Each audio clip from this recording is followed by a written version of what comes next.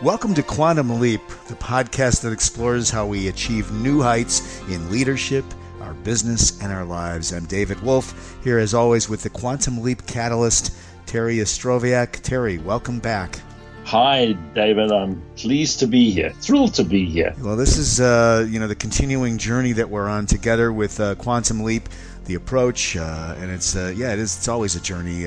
These short podcasts, I think, are just perfect for those folks that are drinking the Kool-Aid and understand the power of Quantum Leap. Last week we talked, of course, about consciously creating circumstances. And in the interim, I should share with everyone, I picked up the book written in 1935 by George Winslow Plummer, and I'm working my way through it, and it's quite inspiring. The type is even from 1935. If you buy it on Kindle, it's quite cool. And we talked about the end in mind, starting with the end in mind. I remember, I was just editing the podcast a few moments before we started rolling this week's recording. And, we were talking about visualization. We were talking about the power of working from the end in mind. My question to you, of course, was, do you start from the end and reverse engineer? And your answer was absolutely yes. That's the idea, right? That was it. That is, in fact, exactly the way that I started my career, almost, I would say, unconsciously knowing that was the way to do it. When I was 24 years old, I was working in my grandfather's printing business, and I got to admit that I hated every moment of it. Somehow, when I say I hated it, I mean I just didn't feel this was going to be my future. Obviously, I made the most of every day. I did what I needed to do. And it was interesting, actually. I went out selling one day, and I was a little bit down that day, and I decided that the first thing that I wanted to do was to call on somebody that was going to be friendly. And so, a warm lead. So I went to Dale Carnegie office. It was funny. And I went to see my friend Bob Hopkins. And he said, "Oh, Terry, you must have got my message." And I said, "No, what message was that?" He said, "Oh, I just left a message for you to call on me." I said, "Really? What was it about?" He said, "Well, I've got some printing I want you to be doing." I thought that was amazing. Wow.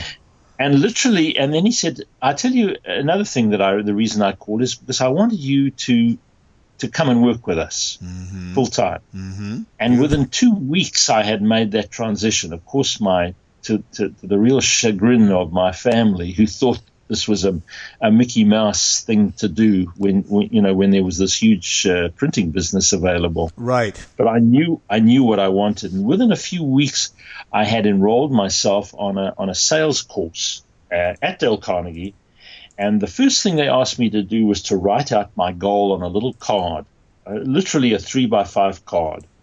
And the funny thing about it is that I still have it today, and I'm going to read what I wrote in 1964 when I first joined Dale Carnegie. This is brilliant. I love this. So here, we were going to talk today about the power of goals and writing them down. So here it is. Take yourselves back to 1964. That was a good year, by the way. All right. Yes. And at that stage, I was about 24 years old, right. 25 years old. Amazing. And this is what I wrote. As a schoolboy, I had one ambition: to help people. I was offered a job at Dale Carnegie and grabbed it because it was a huge step forward towards my ambition. By the end of 1965, I hoped to be a sales promoter, whatever that was. The next step is an associate sponsorship, which includes being an instructor in both courses. My ultimate goal is to be a national sponsor by 1979 at the age of 40 years of age. Material gain is not important, but I hope to retire at 60 years of age with a return of 500 Rand per month, which would be the equivalent of about $500. That's big money in 1964, probably. Well, yes, for a kid of 24, that seems to be a really large amount of money. Well, what's interesting about it is, if we just jump forward, is that in 1975, I was offered an opportunity to take over the national license for Dale Carnegie in the area that I was operating in, which was mainly Johannesburg, but also there were 3 provinces involved: Transvaal and Orange Free State province. But the interesting thing was that my mentor at that time, Dick Morgul, said, "Terry, I knew that you always wanted to do this, and look what you've done." Maybe Wow. 30 years later, you've achieved the goal that you set for yourself. And so I don't know why I kept the card, but I kept the card that was used on that sales course at that time, not realizing how powerful the idea of George Plummer was, which is unconsciously or consciously creating circumstances. I had consciously created this circumstance. And the thing was that it was written down. Now, why is that important? Well, I have a 3-step formula that I use in my coaching, and it's simply this. Number one, we have to access our intuition. That's the first step in the process.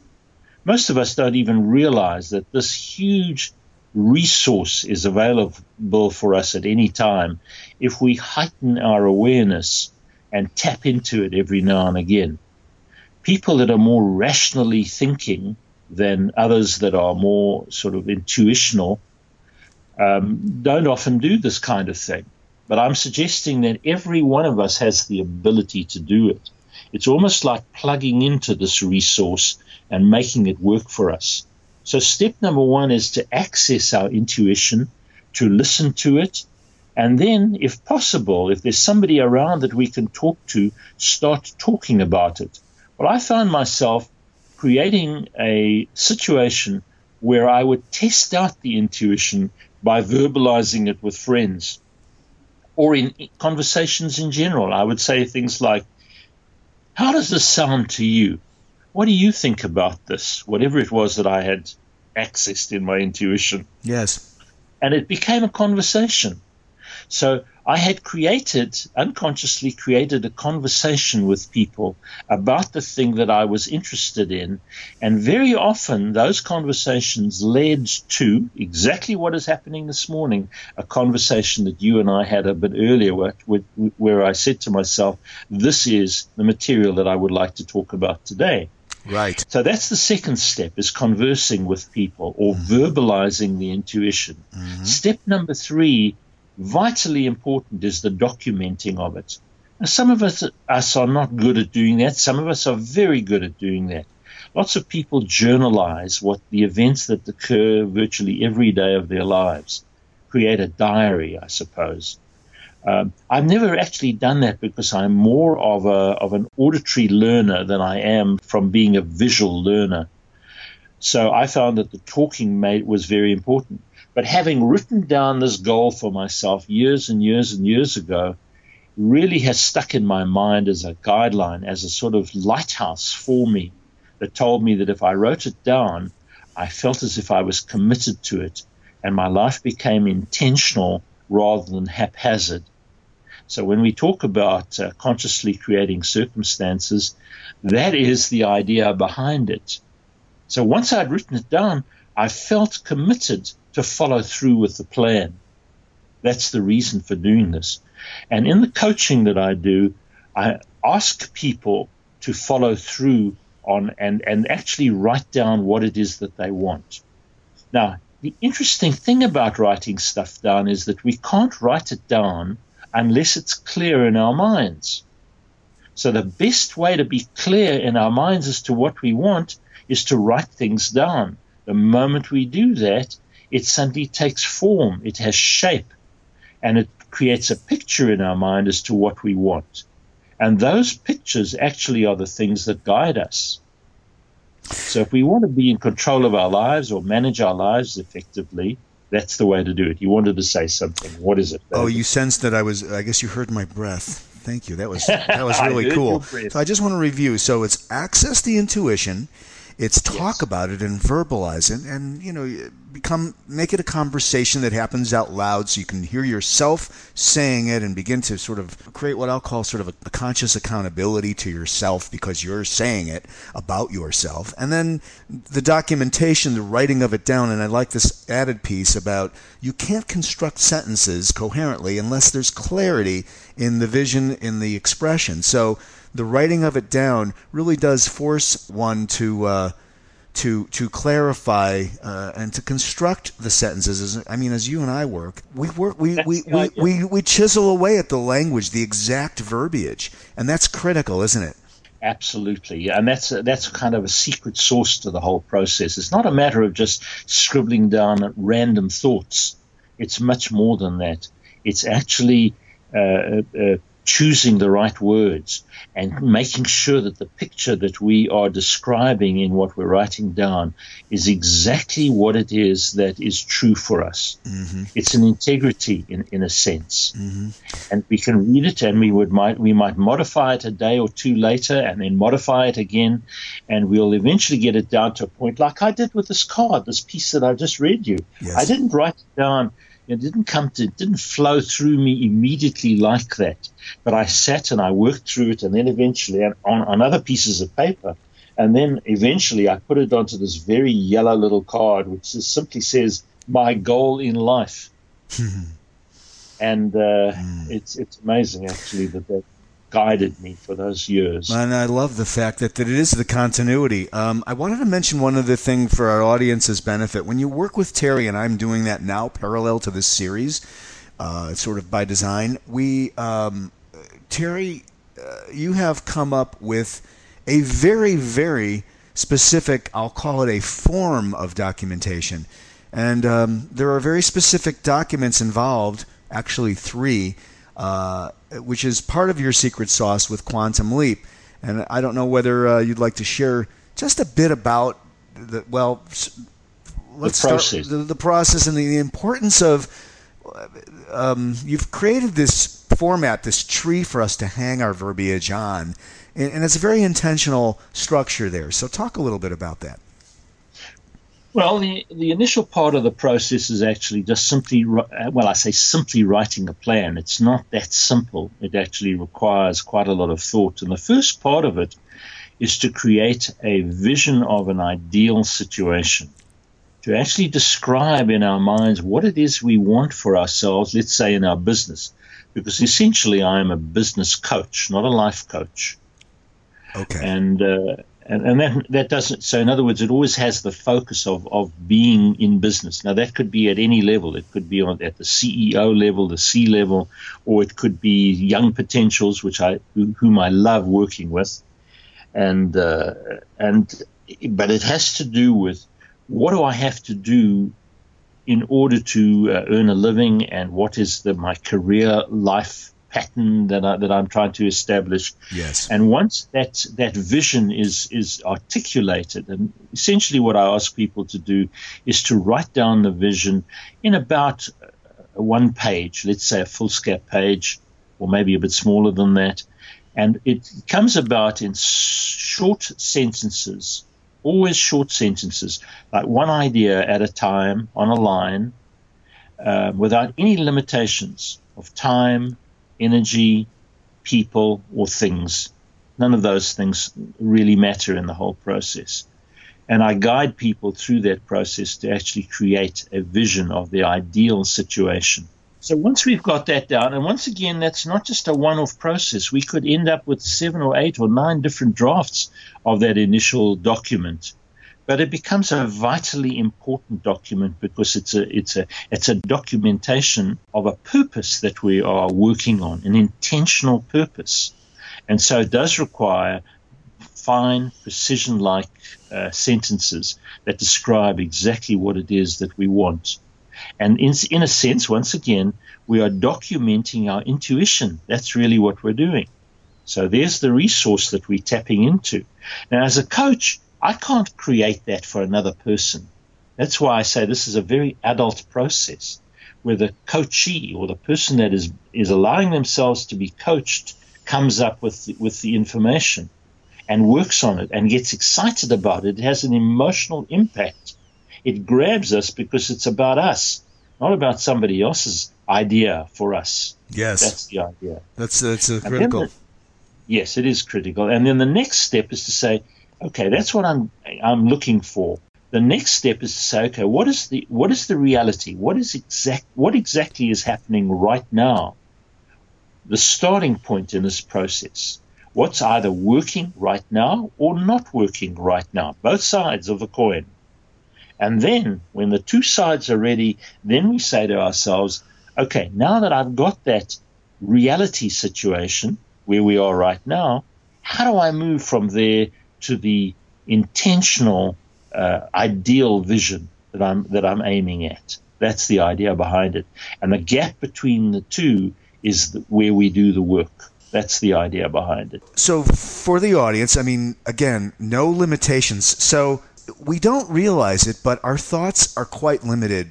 We become accustomed to certain thought cycles and certain narratives in our mind, belief systems that are informed by repetitive thoughts that affect our belief system through life. And so this exercise, and I'm going through it now, of removing limitations so that you can make, what we like to call here a quantum leap conceptually, is a big, big ingredient. And, it's easy to just say it, we remove all limitations, but that is not an easy thing for us to do as humans in this modern world. The other thing that struck me, for me, and I have a rather complex sort of thought process naturally because I'm creative and a lot of busy mind.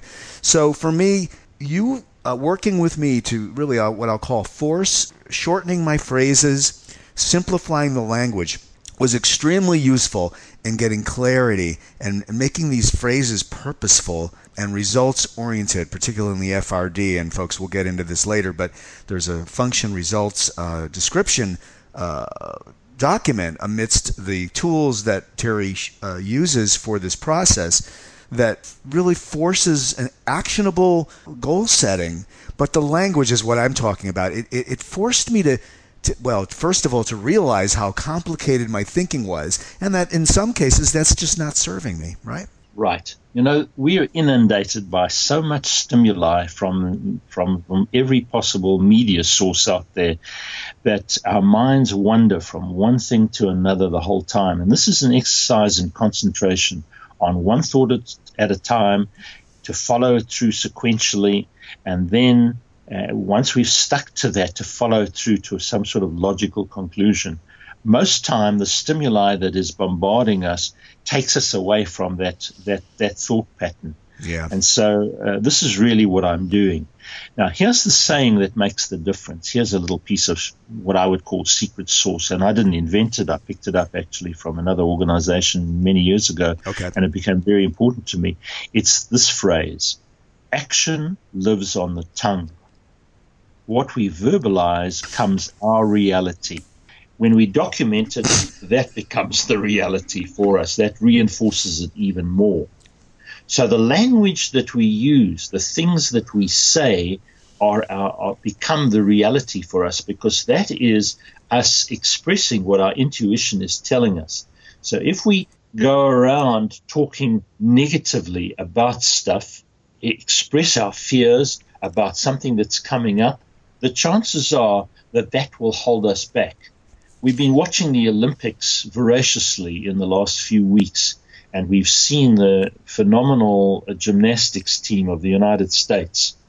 And I can honestly say that there has never been an experience where five gymnasts were so successful, because they somehow or other had been trained not to allow their negative thoughts to bombard them at the moment that they were performing a particular sequence. They believed that sequence was going to work itself through to the end. They had the picture in their minds. That's basically what they've been drilled in. But if they had doubts about that, the chances are they would falter and not be able to follow through. And one of the ways that we mere mortals can do this is by verbalizing it and then documenting what we want it to be.